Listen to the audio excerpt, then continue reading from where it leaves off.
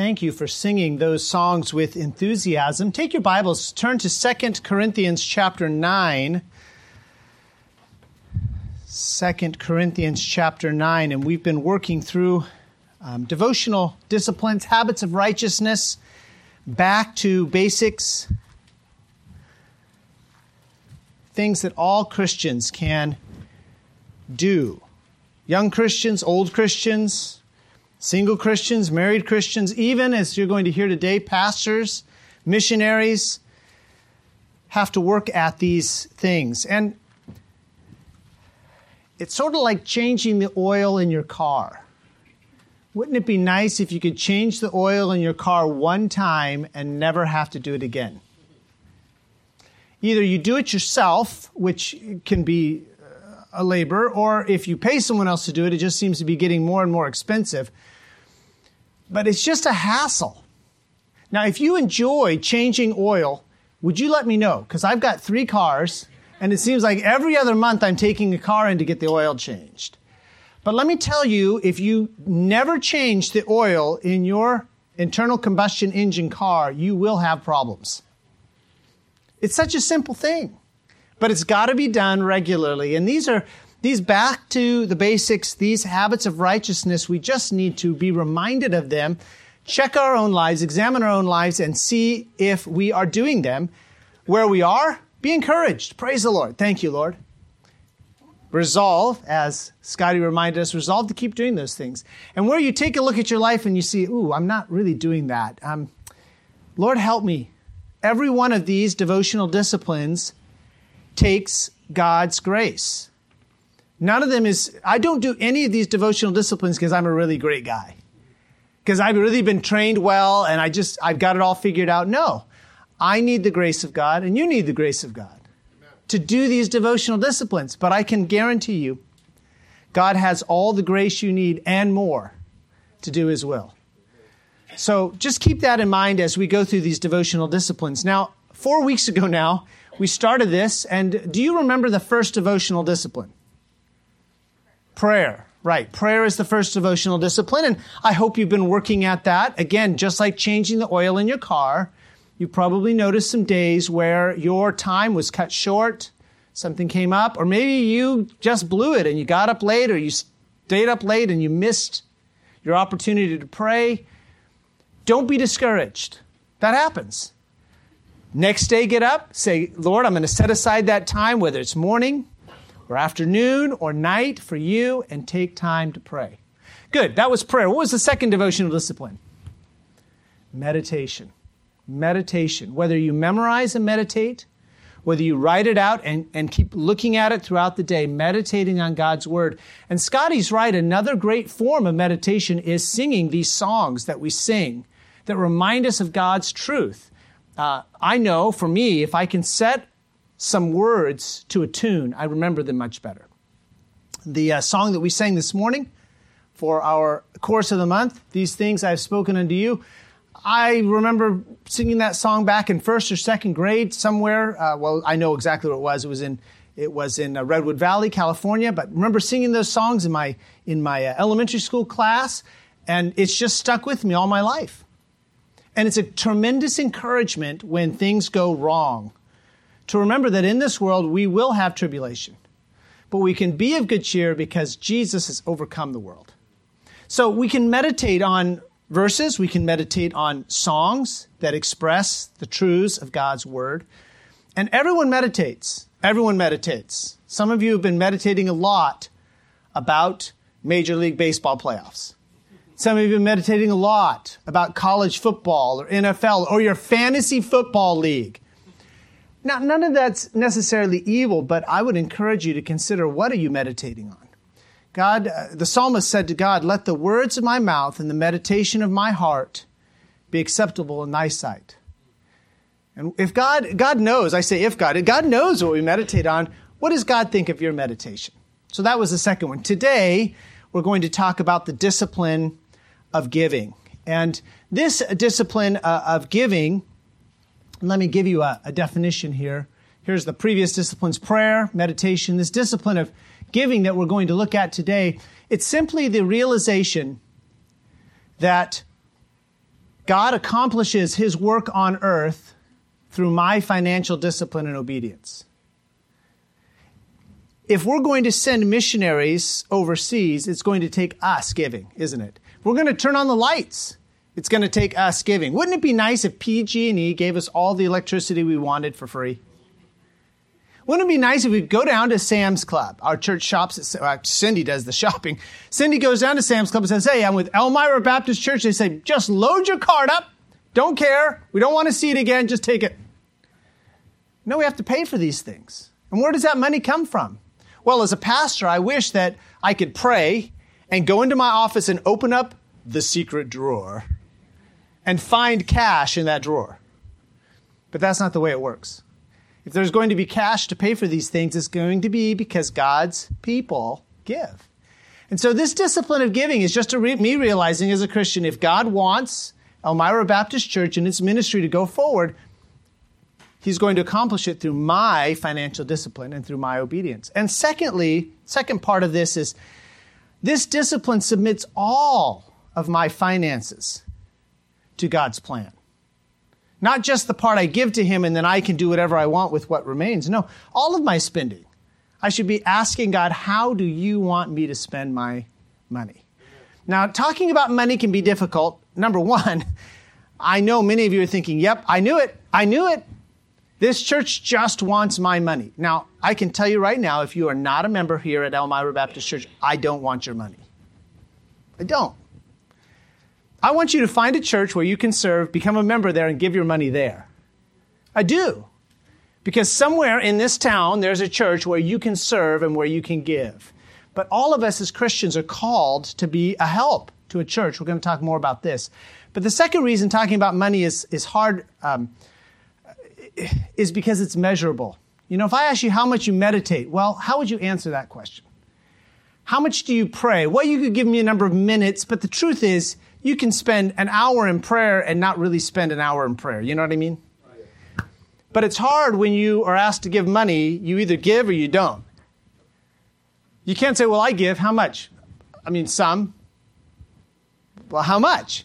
I mean, that's measurable. And so it makes it awkward. But trust me, God wants us to discipline ourselves and to give to his work. We call it a personal relationship, don't we? A personal relationship with Jesus Christ will motivate our giving. We're going to get there in a second. And notice it's a purse and all relationship. Personal relationship isn't just what I think about, just what I do. It's what I give and how I spend my money.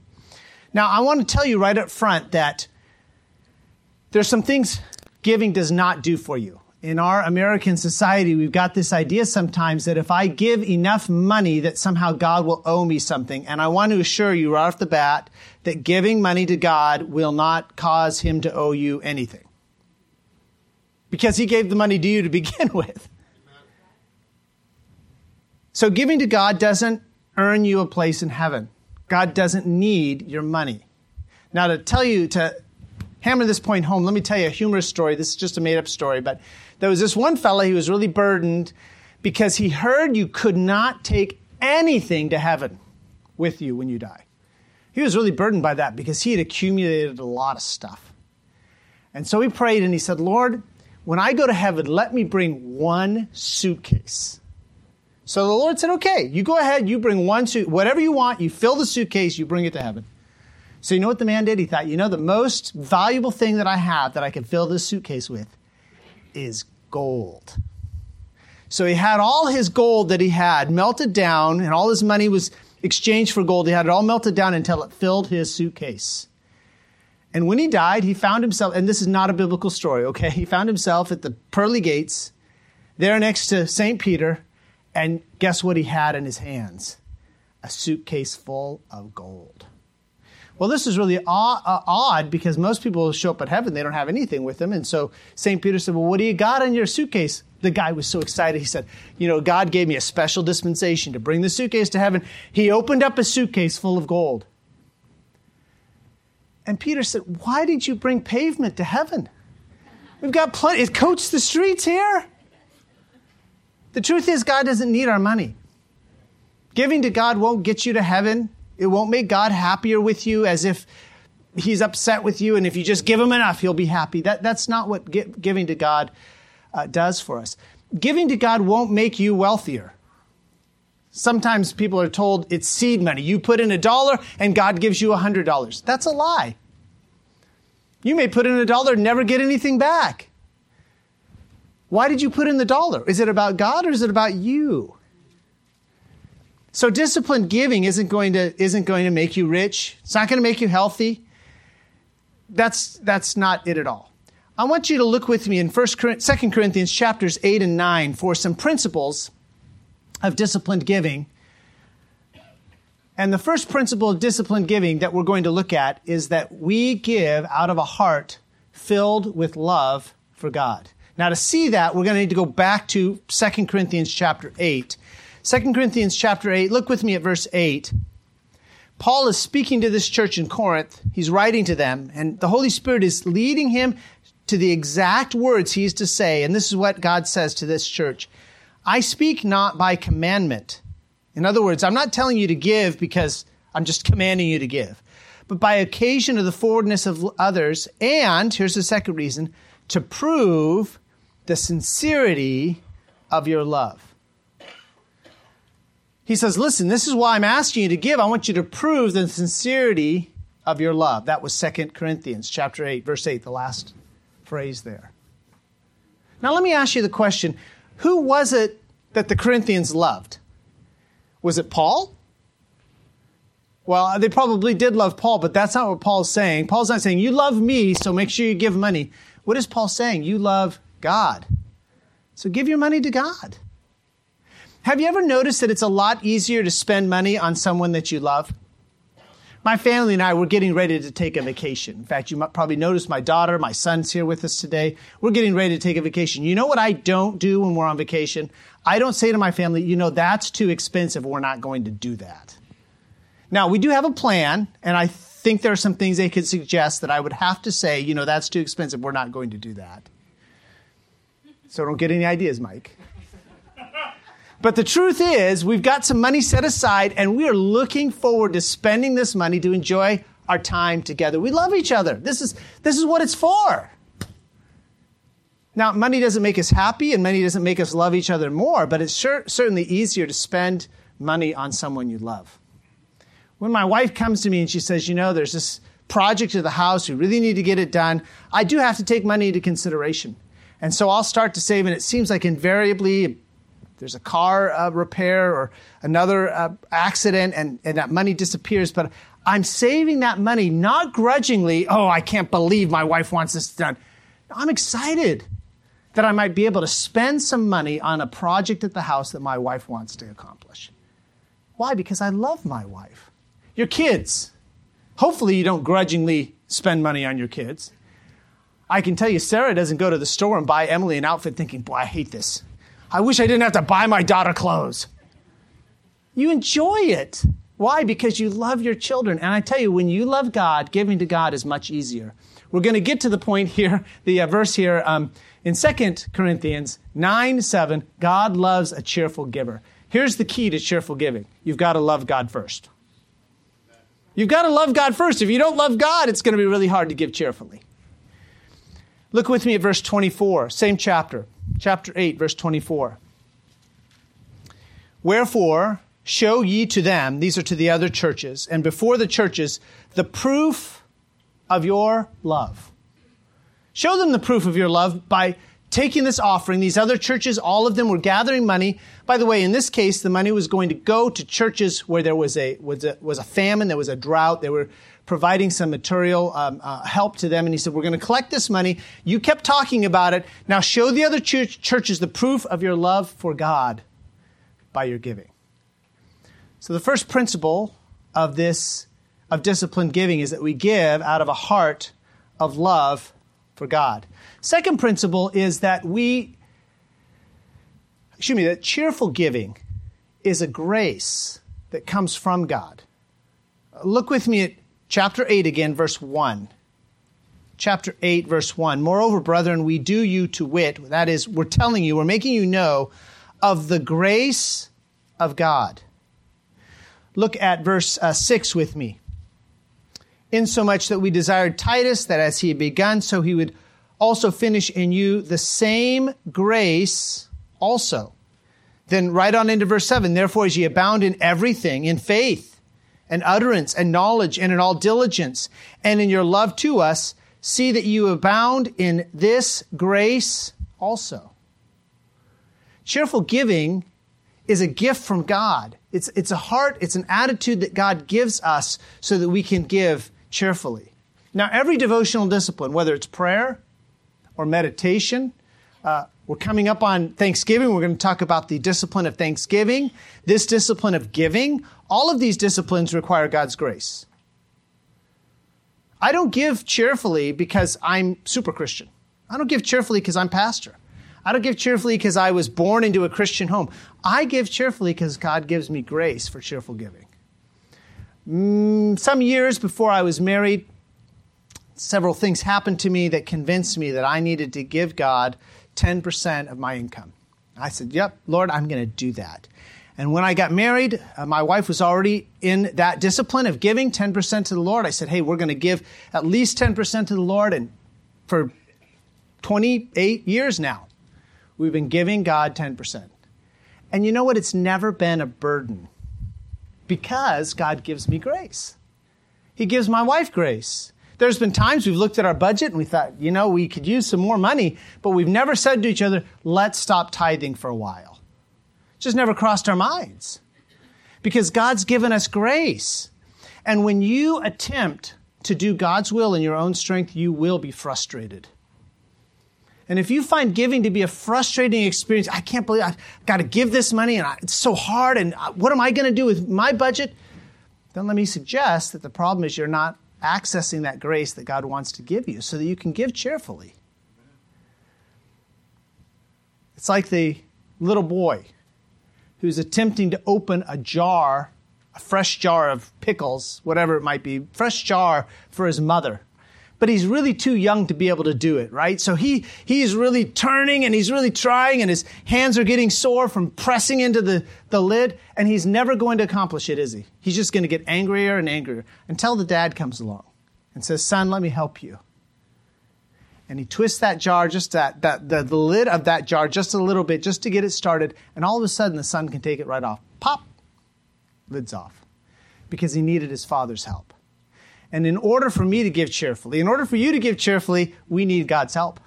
We need His grace. You can see it right there in the passage. Third thing I want you to see about this is that we give according as God directs us. Over now in 2 Corinthians 9, the next chapter, verse 7, says this, every man according as he purposeth in his heart. We give the amount that God directs us to give.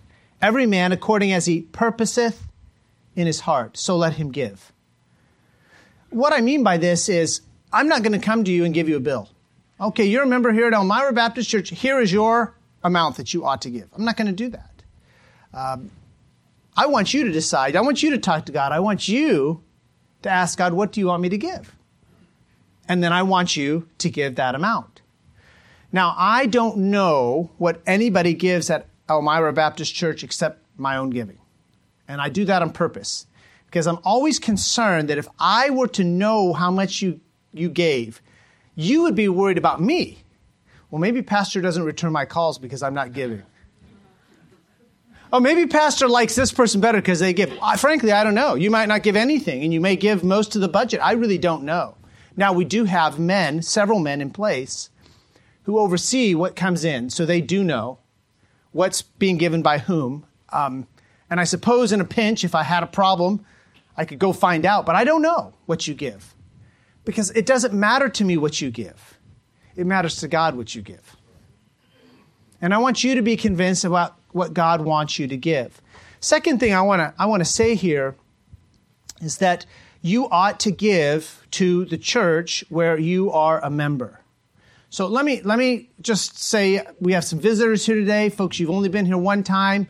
Maybe this is your second time. Maybe this is your third or fourth time. You're not a member here. You're not even sure if you're going to be a member here. If you'll just let me speak to my members for a second, okay? It's not that you can't listen. Go ahead and listen. But members how is the ministry of Elmira Baptist Church going to get done if we don't do it, if we don't provide it?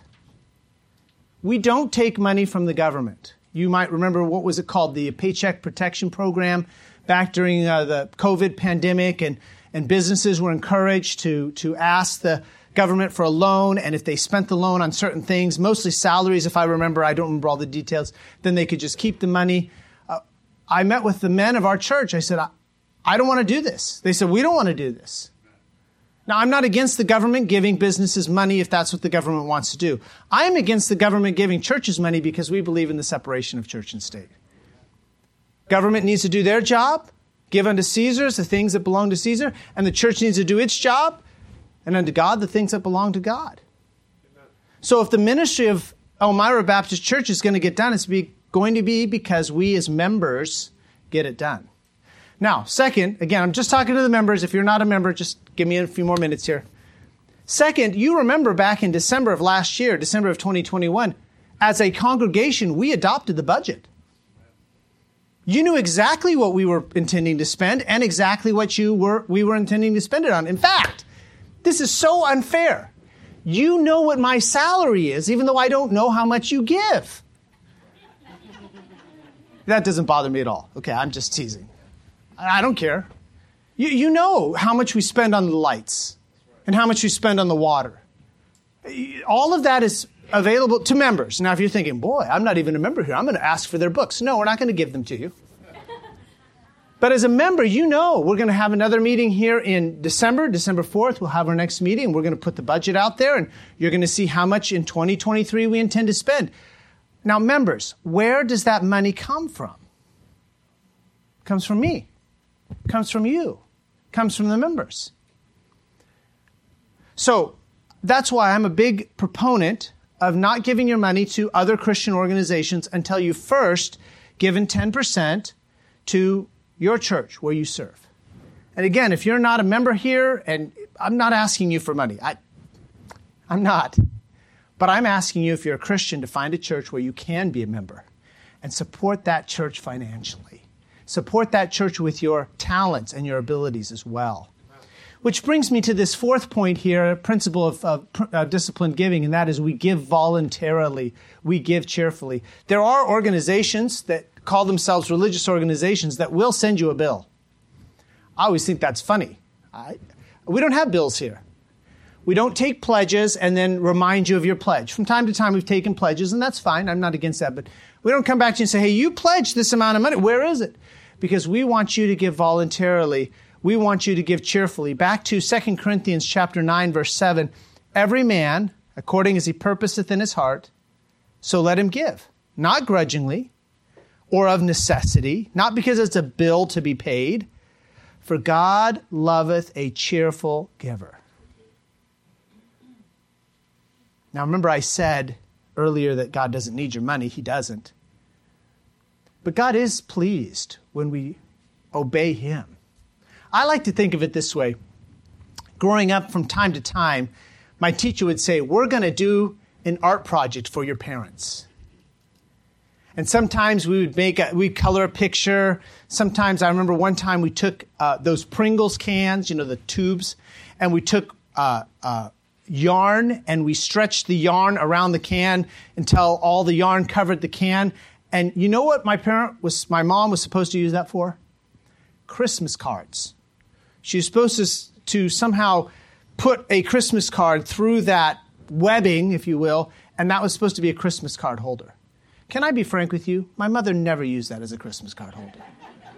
Never used that as a Christmas card holder. In fact, I don't know, but I don't remember ever seeing that object after I gave it to her. I was so happy. Mom, look what I made you this was second grade. Look what I made you in second grade. And you know what? I can guarantee you, my mom had a big smile on her face and said, Scott, thank you so much. And then when I went to bed, she threw it away. She didn't need it. It wasn't important to her. But I tell you what was important to her, that I was excited to give her something. When I come to God cheerfully to give Him stuff, He doesn't need it. It's not like He's, oh man, good, we're going to make our budget. No, God doesn't need my money. But He's excited that I'm excited to give it to Him. He's glad that I care enough to just say, God, here, this is what you gave to me. Here's part, of what you gave to me. And I'm glad, cheerful to give it back to you. If you can't give cheerfully, I'm speaking to the members here at Elmira Baptist Church. If you can't give cheerfully, let me encourage you to pray until you can give cheerfully. I didn't say don't give. I said you better pray about it till you can give cheerfully. Now, it helps me to remember that everything I have comes from God. So I'm really only giving him back a part of what he's given me. He could ask for it all back. He could ask for 50% back. He doesn't. 10%. Fifth point I want to make about these principles of disciplined giving, and that is that we give our first fruits to God. I'm having trouble with this. Here we go. We can do this. We give our first fruits to God. What do I mean by our first fruits? Did you notice in the verses we read out of Proverbs, trust in the Lord with all thine heart and lean not unto thine own understanding. In all thy ways acknowledge him, and he shall direct thy paths. Then verse 9 said this. This is Proverbs 3, verse 9. Honor the Lord with thy substance and with the first fruits of all thine increase. So shall thy barns be filled with plenty, and thy presses shall burst out with new wine. Notice again, with the first fruits of all thine increase. Now, what does it mean to give God the first fruits? Well, let's think about this word picture. It's first fruits means just that, the first fruits that you would harvest. So let's imagine you are a Israeli farmer back in the time of Proverbs, and you have some olive trees.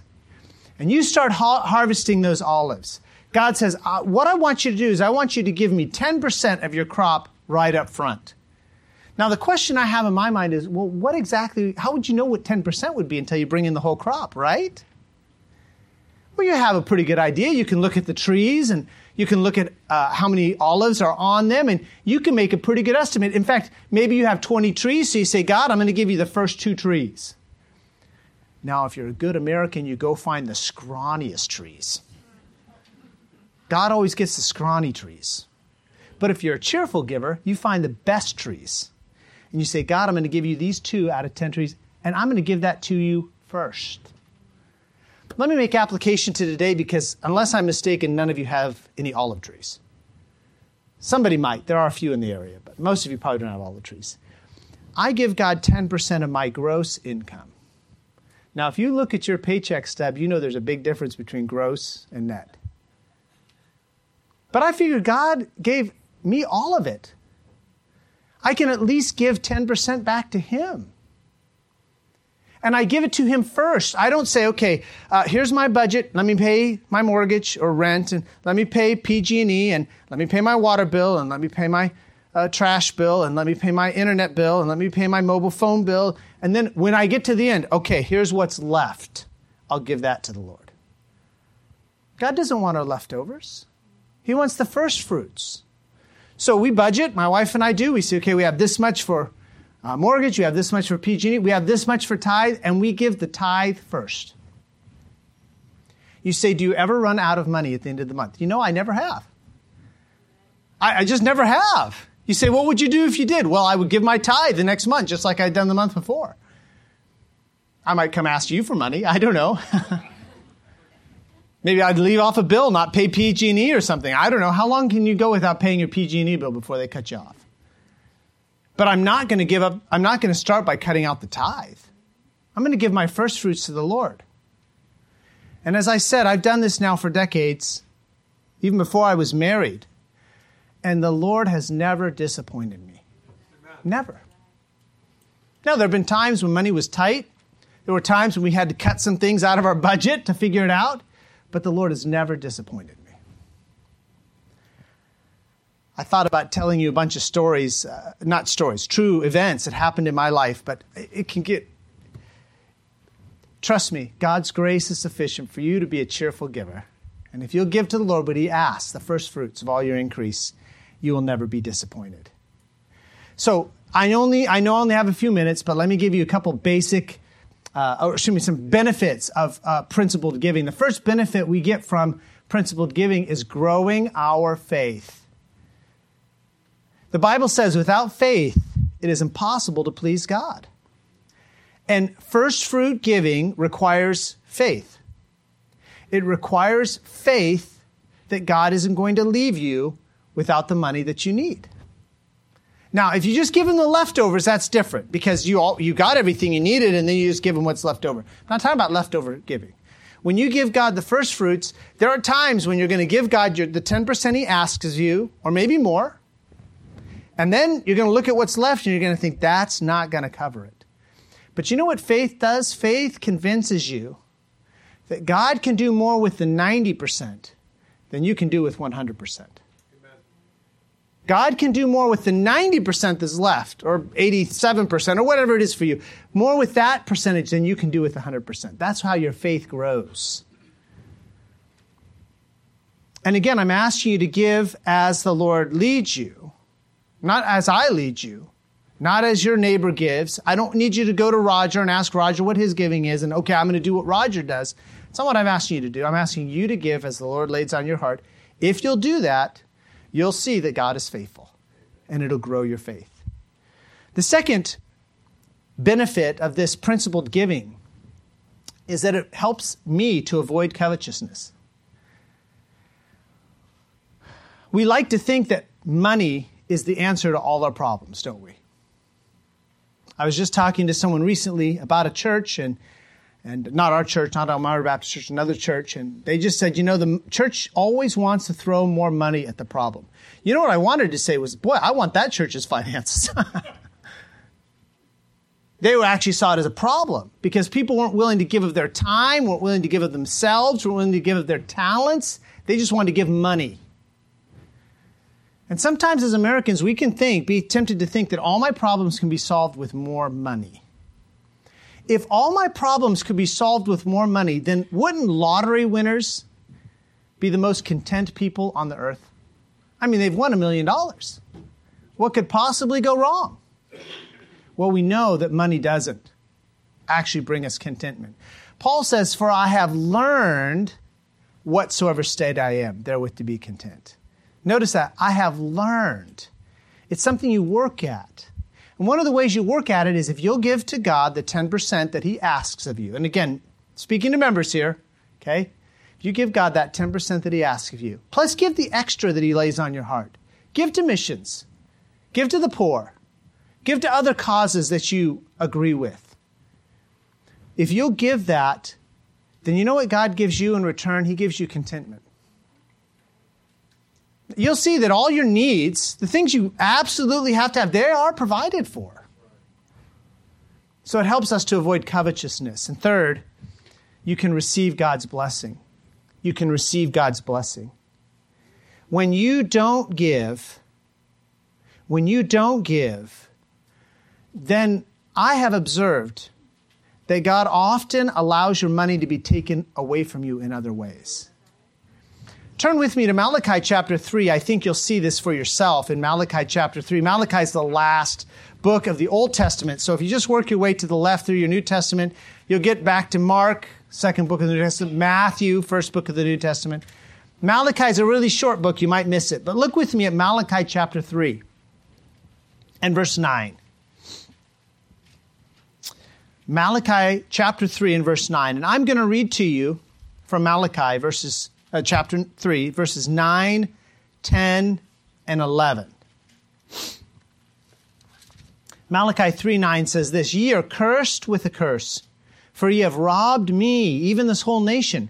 Bring ye all the tithes," that's a tenth, "bring ye all the tenths into the storehouse, that there may be meat in mine house, and prove me now herewith, saith the Lord of hosts, if I will not open you the windows of heaven, and pour you out a blessing, that there shall not be room enough to receive it. And I will rebuke the devourer for your sakes, and he shall not destroy the fruits of your ground, neither shall your vine cast her fruit before the time in the field, saith the Lord of hosts." You see the consequence that God puts there? If you don't do this, if you rob me, if you won't give that tenth that I ask of you, I'm going to allow the devourer to destroy your crops. When we were in Mongolia, it was sort of odd. This only happened to me one time when we were in Mongolia. I had a church that supported us reach out, and they said, "We want to know two things. Number one, are you giving a tenth of your income to a church? And number two, we want to know what church you're giving it to. Now, seeing that they were providing some of that income, I figured, I can be transparent with them. So I told them we give 10% of our income to Westgate Baptist Church. That was our sending church in Oregon. And then on top of that 10%, my family and I, we were giving another percentage to the a Mongolian church where we were serving. If you want to know exactly why I made that choice, you come talk to me. We can discuss it. But we're giving 10% to Westgate Baptist Church. And so I wrote to them and I said, this is what we give to Westgate Baptist Church, 10%. This is what we give to our Mongolian church where we serve. And I was curious. So if I remember right, I basically said, so why are you asking? And they said, because we have found out many of our missionaries are not tithing anywhere, not giving their money anywhere. And it's hurting their own finances. And as I have observed other Christians since that time, they're on the mission field in Mongolia, pastors, pastors who don't tithe often find they don't have much money. Cars break down and houses have repairs and people get sick and it just seems like your money gets frittered away on all these things. Now, I don't know what God's doing in my life. So I don't misunderstand me what I'm about to say. But since I've come to California, I've only had, if I remember right, one major car repair. Now, who has 3 cars, 4 years, and only one major car repair? You say, who's your mechanic? God. Seriously, I could have had 4 or 5 or 6 major repairs. I drive some older cars. They could have just died and been left by the side of the road. In fact, my neighbor 2 doors down, he just left his car there and he moved away. I feel bad for the landlord. I could have a car like that. But I'm telling you, if you'll honor the Lord with your substance, with the first fruits of all your increase, then he says your barns will burst out. And you'll receive God's blessings. Now again, don't give to get. Okay, don't misunderstand me, please. Don't give to get. Give because you love God. And in giving because you love God, you will see that he returns it back to you. Not necessarily with more money, not with more cars, not with a bigger house, not with a better job, but he'll give back to you. And I've seen this over and over in my life. I've seen this in lives of my friends, fellow missionaries, fellow pastors. When they got serious and they said, God, I love you. I'm going to give you what you ask. God's always blessed them.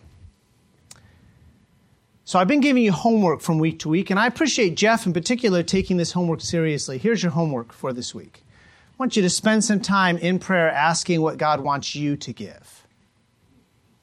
Ask him what he wants you to give. Because again, I'm not here to tell you. I'm not here to give you a bill. I'm not here to examine your finances and say, you need to give this. Maybe some of you have been giving 10% from your net, and God says, no, I want 10% of your gross income. You talk to God about that. Don't talk to me. Maybe some of you haven't been giving at all. You've only been giving the leftovers, and God says, no, I want your first fruits.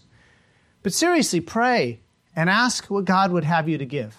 And remember that verse, not grudgingly, nor of necessity, for God loveth a cheerful giver. That's your homework this week. Father, thank you for the opportunity we've had to gather and sing your praises. You are so good to us.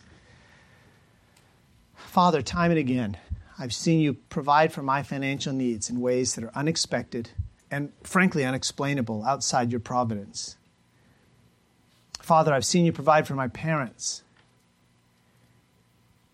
I've seen you provide for my friends, for fellow missionaries, for fellow pastors, as we'll just be serious and develop this discipline of giving and give to you because we love you. Father, I pray you'd give grace to our visitors today, that they would understand it's not about money here at Elmira Baptist Church. And I pray you give grace to my fellow members that we would understand we've committed ourselves to doing your work, and it's only through our giving that that work can be accomplished. I pray for anyone who's here this morning, they don't have a personal relationship with you. They think of religion as something to do, some list of tasks, and I pray that they would not be confused by this morning's sermon. I lift up all this to you and our finances, both as individuals and as a church. I lift all this up to you in the name of your Son, Jesus Christ. Amen. Scotty's